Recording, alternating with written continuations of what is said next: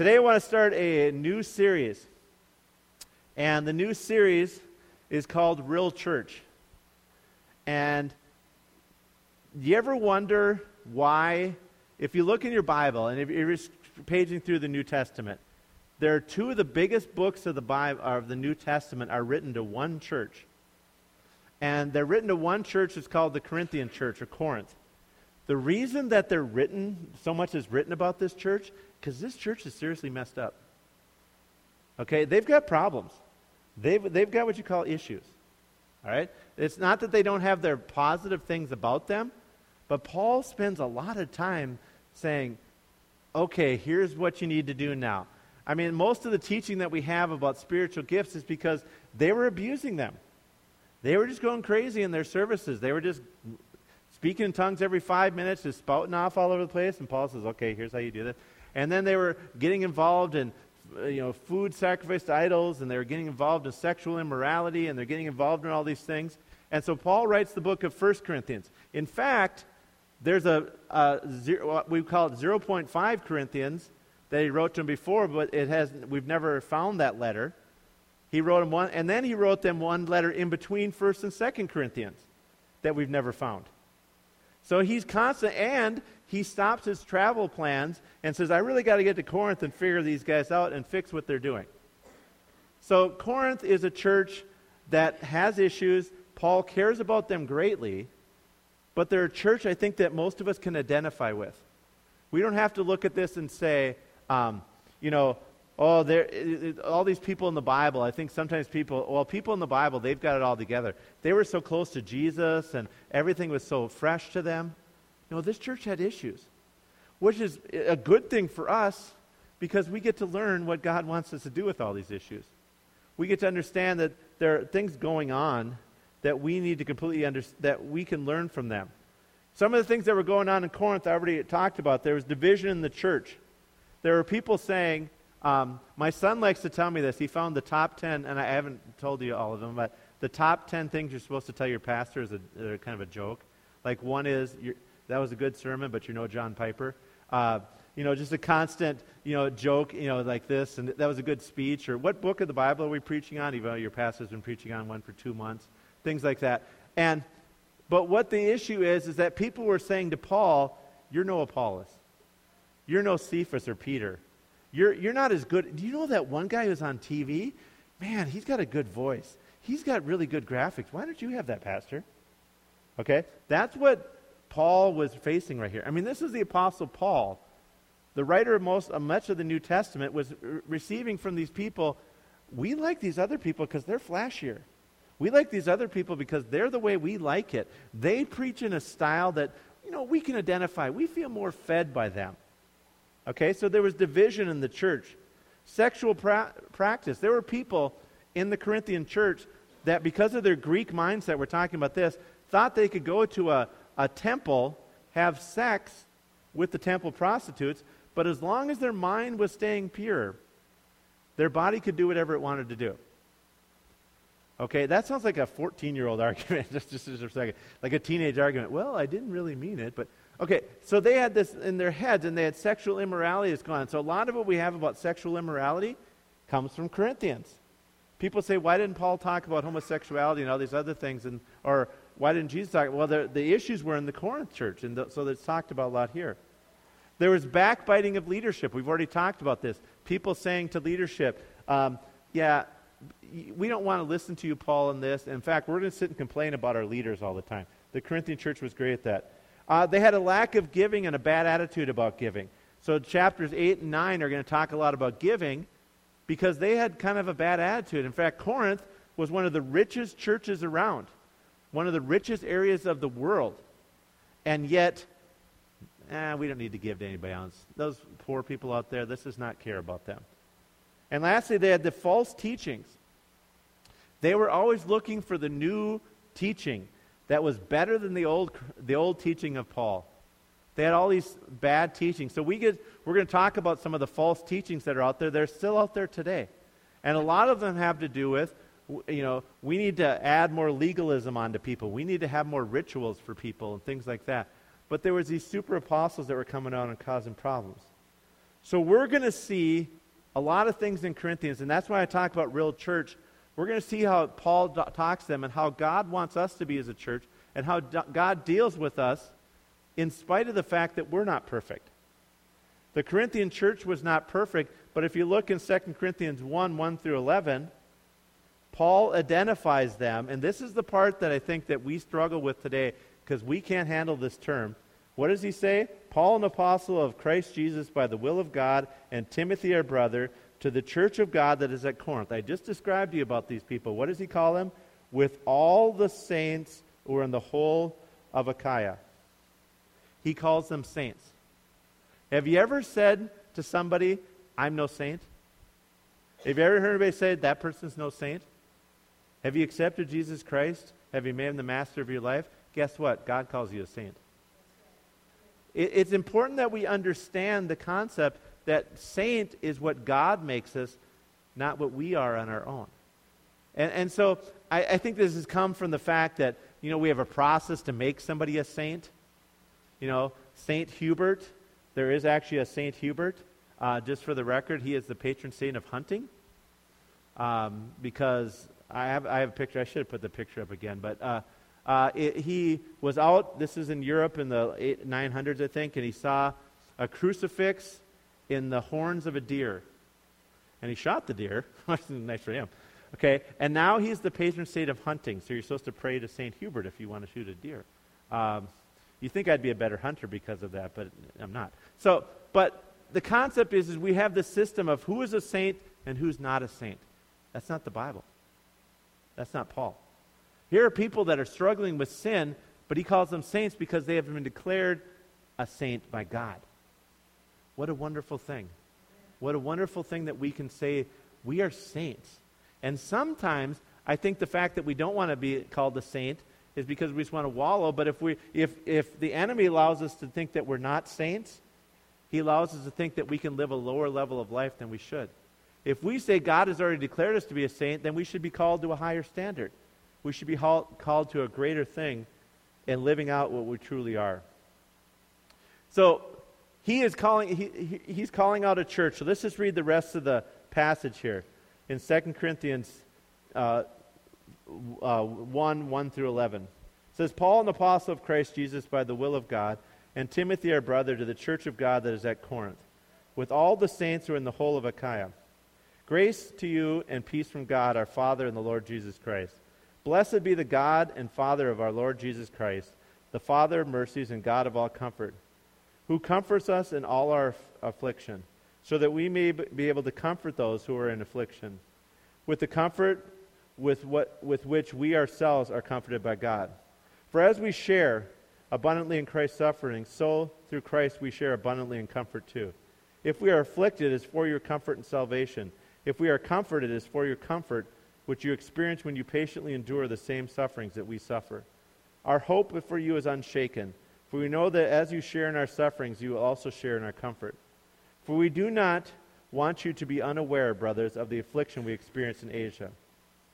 For we were so utterly burdened beyond our strength that we despaired of life itself. Indeed, we felt that we had received the sentence of death. But that was to make us rely not on ourselves, but on God who raises the dead. He who delivered us from such a deadly peril, and he will deliver us. On him we have set our hope, and that he will deliver us again. You also must help us by prayer, so that many will give thanks on your behalf for the blessing granted us through the prayers of many. So I want to talk today about God's comfort. Okay? If we look up comfort right now, you would probably find a comfort setting, a comfort bed, a comfort pillow, a comfort things like this. It's basically, when you think of comfort, you think about a life of ease. Okay? You think about floating on a lazy river. It's about 75 degrees. Everything's good. No worries. No complaints. Okay?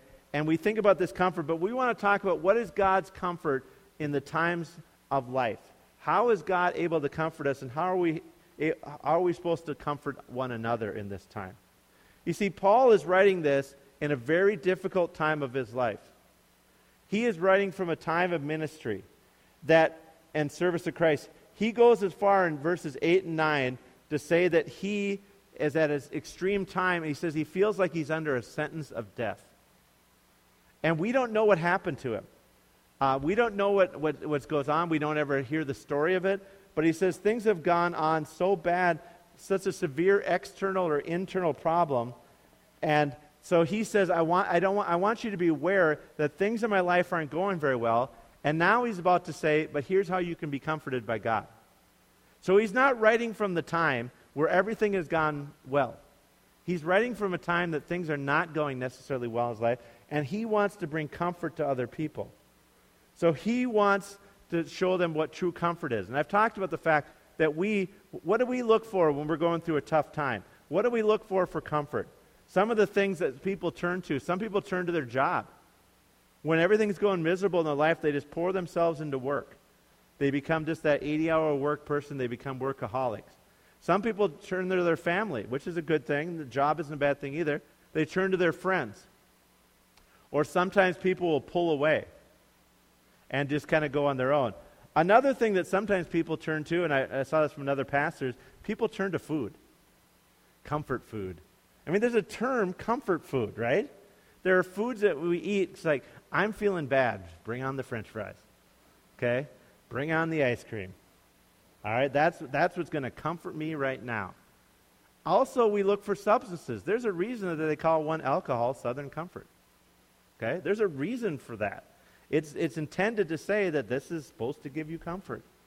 We look for that. We look for pleasure seeking. Maybe we just want to numb ourselves to what's going on in our lives.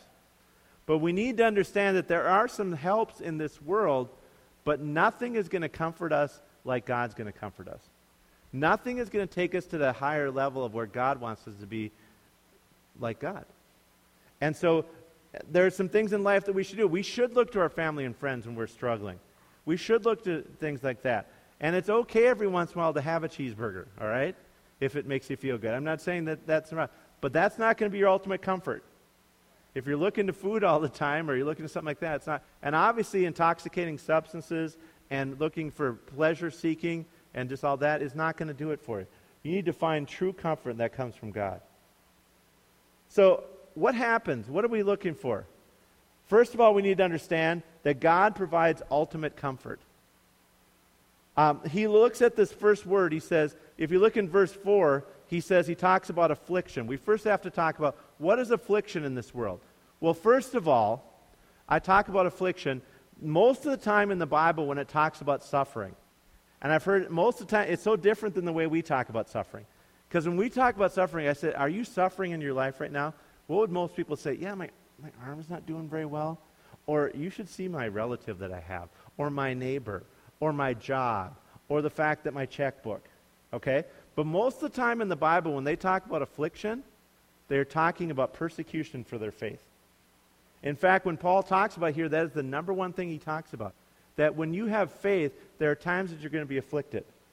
There are times that you're going to receive affliction because the enemy's trying to fight against you. And when I talk about affliction, I talk about the fact that if you're a Christian, there are times that you're going to be alone where you are. There are times that you're going to be segregated from the population, if you will. There are times that you're going to be, now, in other countries, if I was preaching the same sermon, we would be talking about times that you have physical attacks against you, times that you are thrown into prison. And that may come in our country, okay? But for right now, I think what happens with Christians is we kind of get segregated off into a corner. That's nice pat on the head. Now, don't talk to us, okay? Don't bother us with that Christian stuff. And I remember even when I was in high school, there were times when there was a Don't Tell John party that went on with my friends. I found out about it, but don't tell John because we're all going to do things that John doesn't want to hear about, all right? And it was just like, you know, there's this concept that sometimes you're just on your own when you hold on to the faith. Because the world is going one way, and you're going to suffer affliction. There's going to be times, you know, why am I struggling like that? Why is this affliction? So he's talking about this, but the real term here is an inward pressure resulting from the outward circumstances of life. I think that's the actual definition of the Greek word here. It's an inward pressure that's from the outside.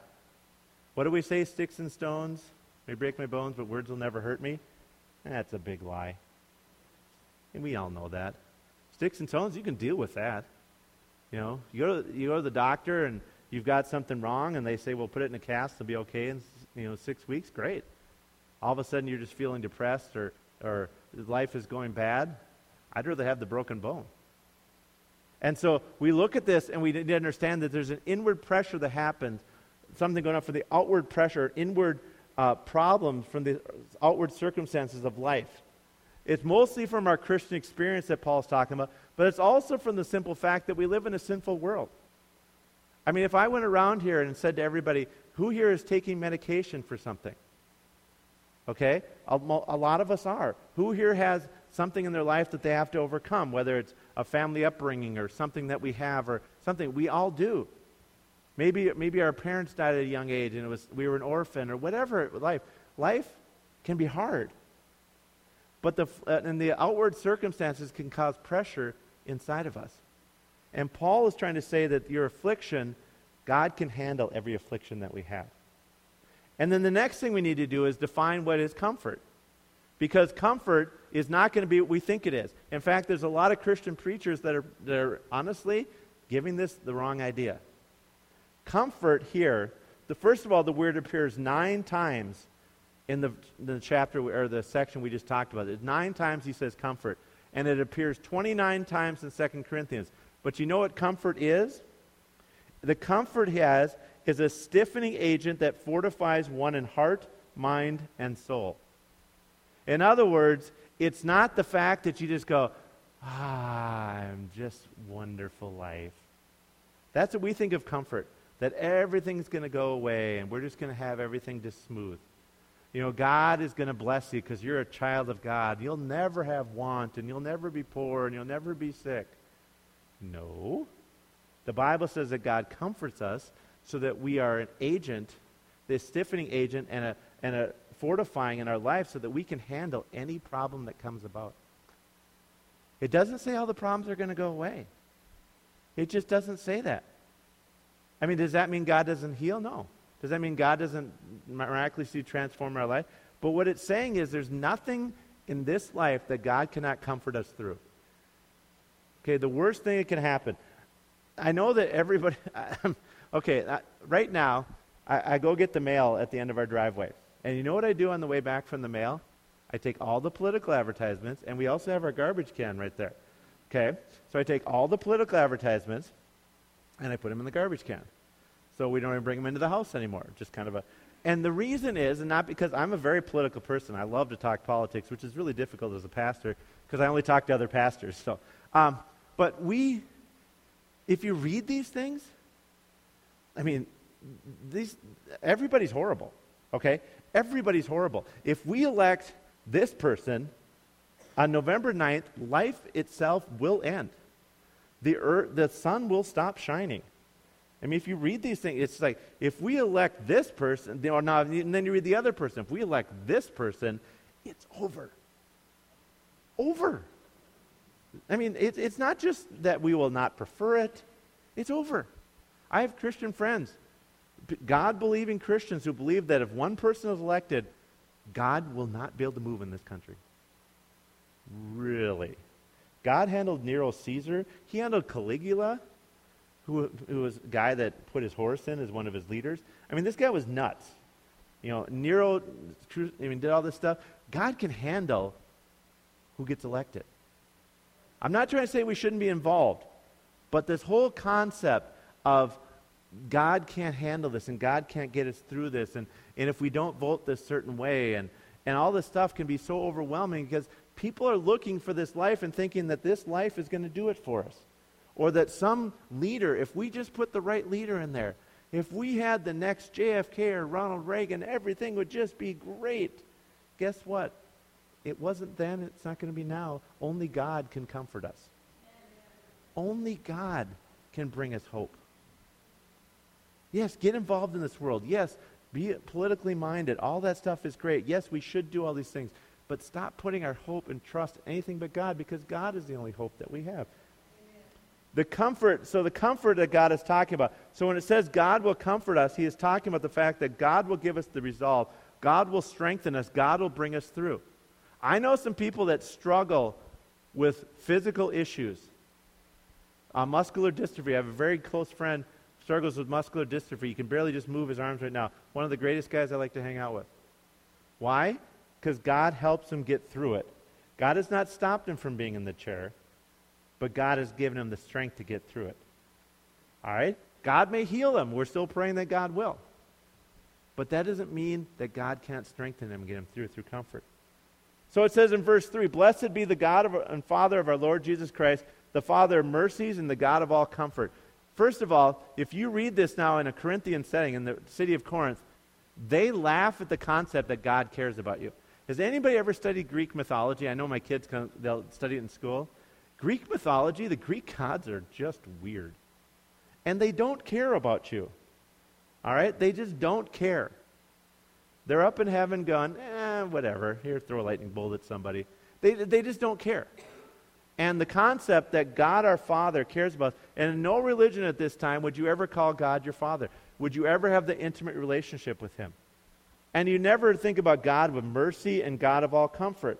It's saying that God does great things for his people, and God loves us as a father loves his child. We do things for our children that we would do for no one else.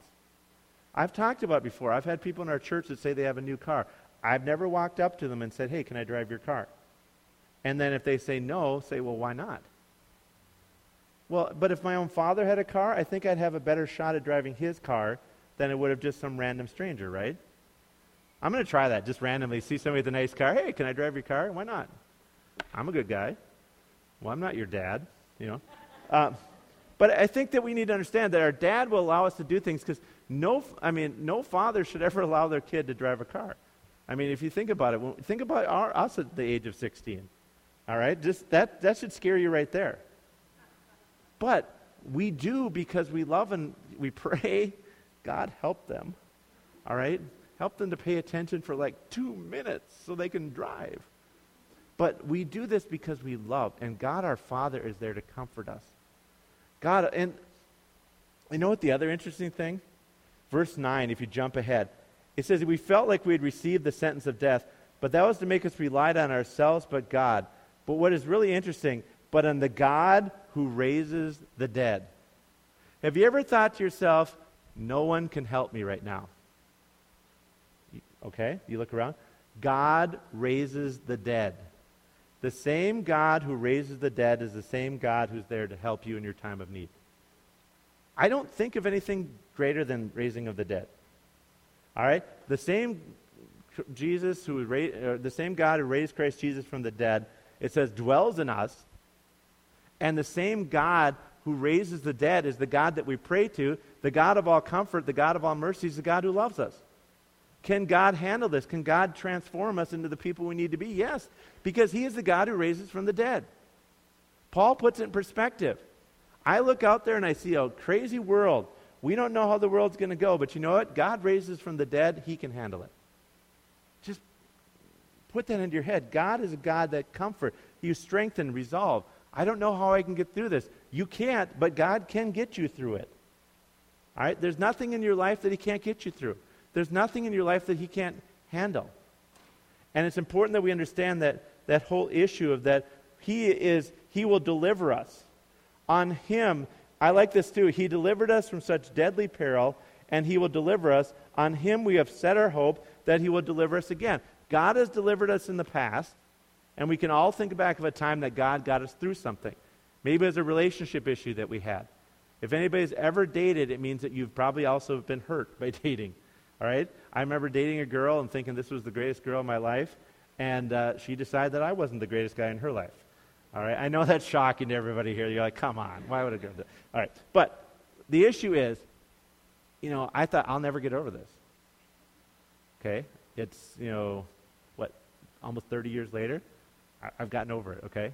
God has gotten me through it. But we think at times that we get to the stage and we think we're not going to make it. God can get us through it. God can comfort us. God can strengthen and resolve us to get through this. And he has done it in the past. And when I get discouraged, I need to be reminded, he did it then, John, he can do it now. He got you through this, he'll get you through that. He got you your first job. You don't think he can get you another job? He got you through this. He helped you do this. He can help you through everything.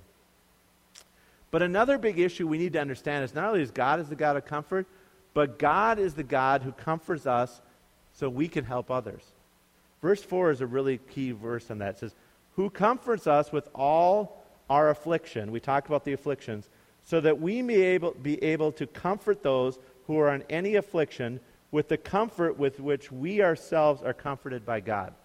Here's the issue with God. God comforts you. The math is very clear here. Let's say our affliction level is an 80. God comforts us at 160. Do you understand what he's trying to say here?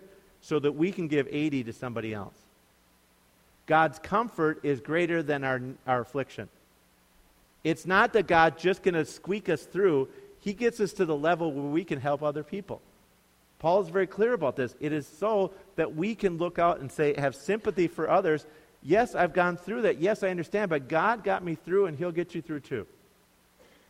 It's so important that we have this. It's so important that we have this relationship with one another. The affliction happens in our life. It's not something we desire, but God uses it. God comforts us out of his love and mercy, but he also creates in us a new resolve and a new person so that we can be there for other people. He wants us to be there. Comfort that we receive in our time of afflictions gives us the perspective and spiritual gift to help others in their time of trouble. It's not just simply the fact that we can say we understand, but God in his comfort is now able to reach out to other people through us. I remember when Erica and I she was pregnant with our second child, and she had a miscarriage. Okay? And we were in the church at Summit Church, and all of a sudden, all these people appeared out of nowhere, it seemed like, saying, I've gone through this, I've gone through this, God has carried me through this, God has carried me through this, God has carried me through. I didn't know all these people had that. I didn't know, but they said God took care of us, and we're here to take care of you. That's what the church is for. You come here, and I think so many people here come to church, and they look around, they say, these people, obviously you're a pastor, you don't look at it this way, but you look around, you say, these people have it all together. I've had people tell me that. Well, you're a pastor, you've got everything perfect. I've heard that. Or you go to church, you're a Christian, everything just goes right for you. Really? I missed that note. And so, or we don't understand, or nobody's going to understand the struggle I have. That's why it's so important to be in part of small groups and have the relationship that we have in church, is because we need to understand that God is here, God is with us, and God is using us to comfort one another and to strengthen one another. We need each other. It's so hard to get people sometimes to come to church. It's a struggle as a pastor. If I said, we're all going to your favorite restaurant and I'm buying, and you're going to have the best food that you've ever had, it's not hard to get to because we know we're going to get something out of it, and we're going to have it's going to lift us up and make us, it's going to be enjoyable. But when I say I'm going to bring you to church, you're going to have music that's going to transform your soul, preaching that's going to transform your soul, other people are going to pour their lives into you. I don't know, the Vikings come on early. And I think to myself, shouldn't this be easier? And there's two parts to this. We as a church need to be looking for opportunities to pour into one another. I still appreciate the fact that when Erica and I went through this, there's all kinds of people. I remember when my oldest son had seizures, and he was in the intensive care at the Children's Hospital with seizures for 45 minutes long. I remember people just coming up to us and helping us through that time. But we had the church, we had each other. And even Paul talks about it, he says, I write to you as the church of God, the holy gathering with all the saints. We're in this together. You were never intended to be a solo Christian. There is no concept in the Bible of people outside of church serving God. It doesn't exist. Well, I just serve God on my deer stand. Heard it? When I'm fishing on the lake. Okay? Just for the record, the nicest deer I've ever seen have been on opening hunting sitting out by our cabin. The nicest deer, they know to come here. They know that we're not going to shoot them here, so they just come and sit out there. But so that's just so for next week. For everybody should be here, don't go hunting. But on Saturday you can. But anyways, the concept is that we need each other. It's worth it. And we need to pour into one another as a church. God has comforted us in the past. God comforts us now. And God has put us in a union of saints and the church of God, the gathering of God, so that we can comfort one another. We exist for that purpose. Christians, suffering becomes an unbearable burden when we feel alone and abandoned. But when we have the help of others, we can get through it. So God created the church. God ordains the church. God empowers the church. God fills his church with his Spirit so that the church can minister to one another. And you know what's even better, even more about this? We have so much comfort of God that flows into us. It's a spiritual gift. We can even go outside the church. When you're in a community, what's always interesting to me, I talked about kind of being excluded as a pastor or as a Christian sometimes, but when people are in times of trouble, all of a sudden they want to talk to you. And that's great because we have comfort. We have something to give them. And it's not ourselves, it's the comfort that God brings in our lives. Verse 11 brings up another thing. How can we comfort one another? And how does this comfort go? Through prayer. Verse 11, Paul says, "You must also help us by prayer, so that many will give thanks on our behalf for the blessing granted us through the prayers of many." When we pray, God does great things. Do I understand how prayer works completely? People say, okay, if I pray 10 minutes, does God work? And then at 15 minutes, does he work? And why does God need us to pray? Can't he just do it all himself? You know what? God says pray, and great things are going to happen. I'll just tell you that. And you say, well, how does this all work? I don't know. I'm not God. I'm not looking for the position. It's God says, and Paul says it right here, for us, you must also help us by prayer. And you think to yourself, you're the Apostle Paul. What do you need? He needs the prayers of people.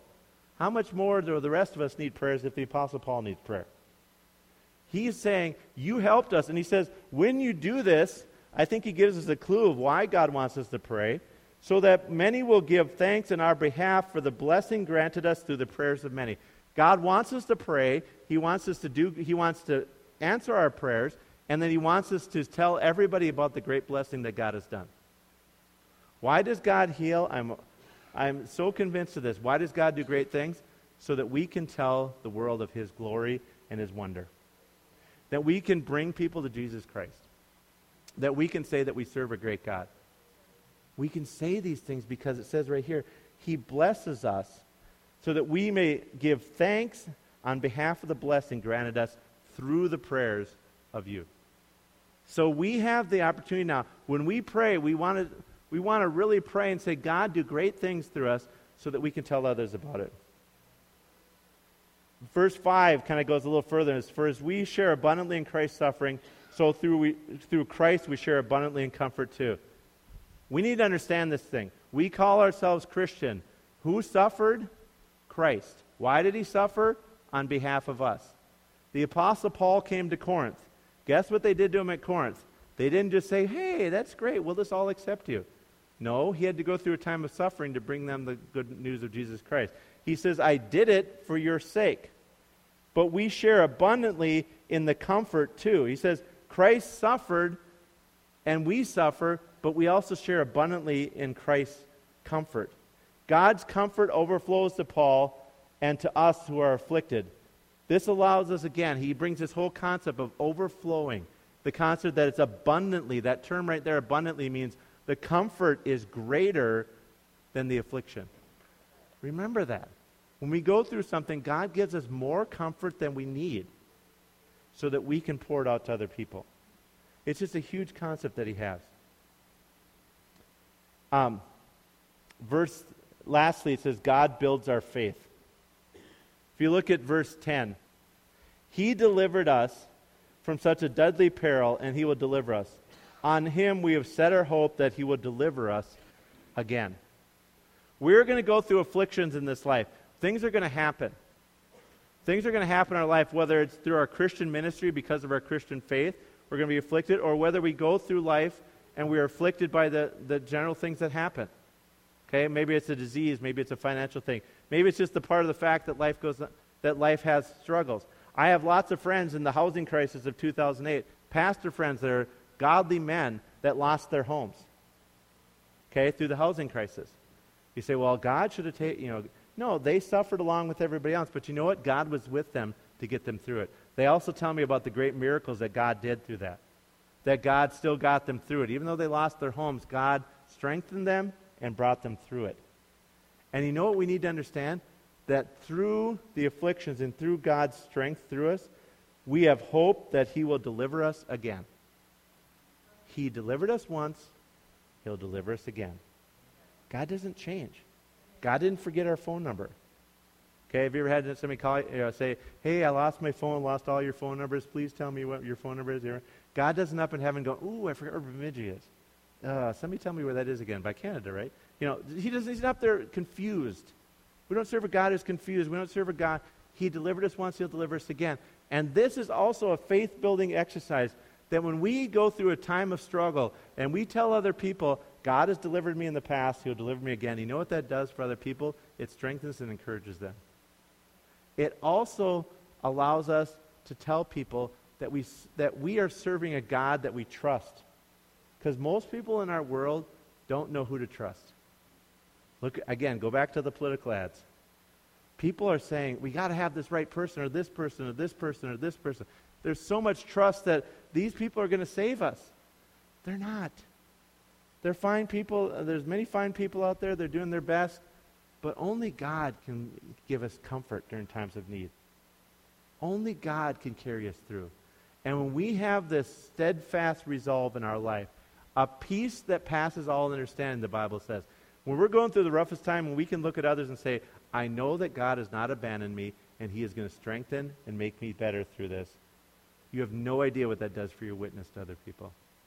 You have no idea, because you said, God has delivered me in the past. I can't wait to see what God's going to do through this. That is what He's calling us to do. The Apostle Paul said he was at the point, do you understand, he's writing this when he said, I felt like I had a sentence of death.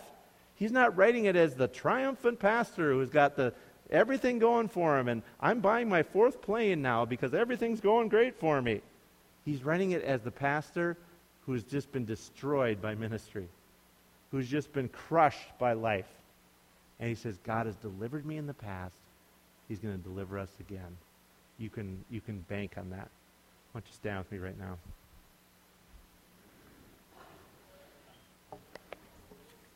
If our prayer ministers could come forward. If you're here today, we believe, like I said, in the power of prayer. We believe that God is here to transform your life. And the biggest miracle that can happen is the God who raised Jesus from the dead wants to come into your life right now and transform you. He wants to remove the power of sin in your life. He wants to forgive you. He wants to make you, put you back in the shape that you were intended to be. You were created to be so much more. But sin has wrecked our lives. And God is here to restore us to the way we're supposed to be. He's here to take the sin away. But He wants us to turn our lives over to Him so He can start the restoration process, the reconciliation, the sanctification in our life. And if you've never made that commitment today, the things that I'm talking about today, about receiving God's comfort, aren't there because you're not wanting God to do that in your life. So you need to make that commitment. But for everybody else, God's comfort is available. And we just preached on this. God, through the prayers of the people, God's comfort is there for us. We believe in this. I want this week for you to be overwhelmed as a pastor with prayer needs. Okay, if you look in your thing, it says Prayer at Crossroads North. Send the church your prayer needs. We have a group of prayer ministers that are available to pray for you at any time during the week. If you'd like to be a part of that group, let me know and I can put you on that list.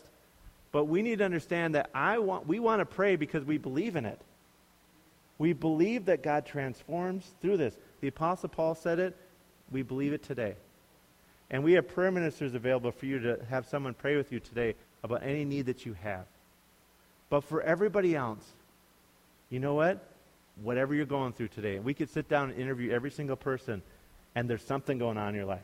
Could be a family issue, could be financial, could be just whatever. God is there for you. God is there to comfort, to strengthen, to guide you, to get you through. and he's also there to say, you know what? Now pour it into somebody else. So we should be coming to church for two reasons every week. And I say the first one is, how can I help somebody else? Now that's a different tack than most people take. Most people go looking for a church. What can you do for me? No, church should do something for you, yes. But what can I do for somebody else? How can I reach out into somebody else's life? I see somebody, I want to talk to them. Maybe you're the only person that says hi to them this week and smiles at them. Maybe everybody else in their life is mad at them. You say, I'm going to reach out to somebody. But the second thing, we come so that we can receive the ministry of God in our lives and the ministry of the church. We need to be a church that experiences God's comfort in our life and lets it overflow into other people. Let's make that resolve today. Lord, we thank you today. We thank you for the gifts of comfort in our lives, God. The spiritual gifting that you have given, that you are the God of all mercies, the God of all comfort, our Father, who loves us more than anything. And God, because you love us, you transform our lives, God. You take us through tough times, God, but you make us better. You make us the people we're supposed to be. You give us more than we need, God, so that we can pour out to other people who are in need. And you bind us together as a people, God. Lord, let us become the people that look to you for comfort, the God of all comfort. But let us also look for opportunities to be the body of Christ to others. We ask this now in the name of Jesus. Amen.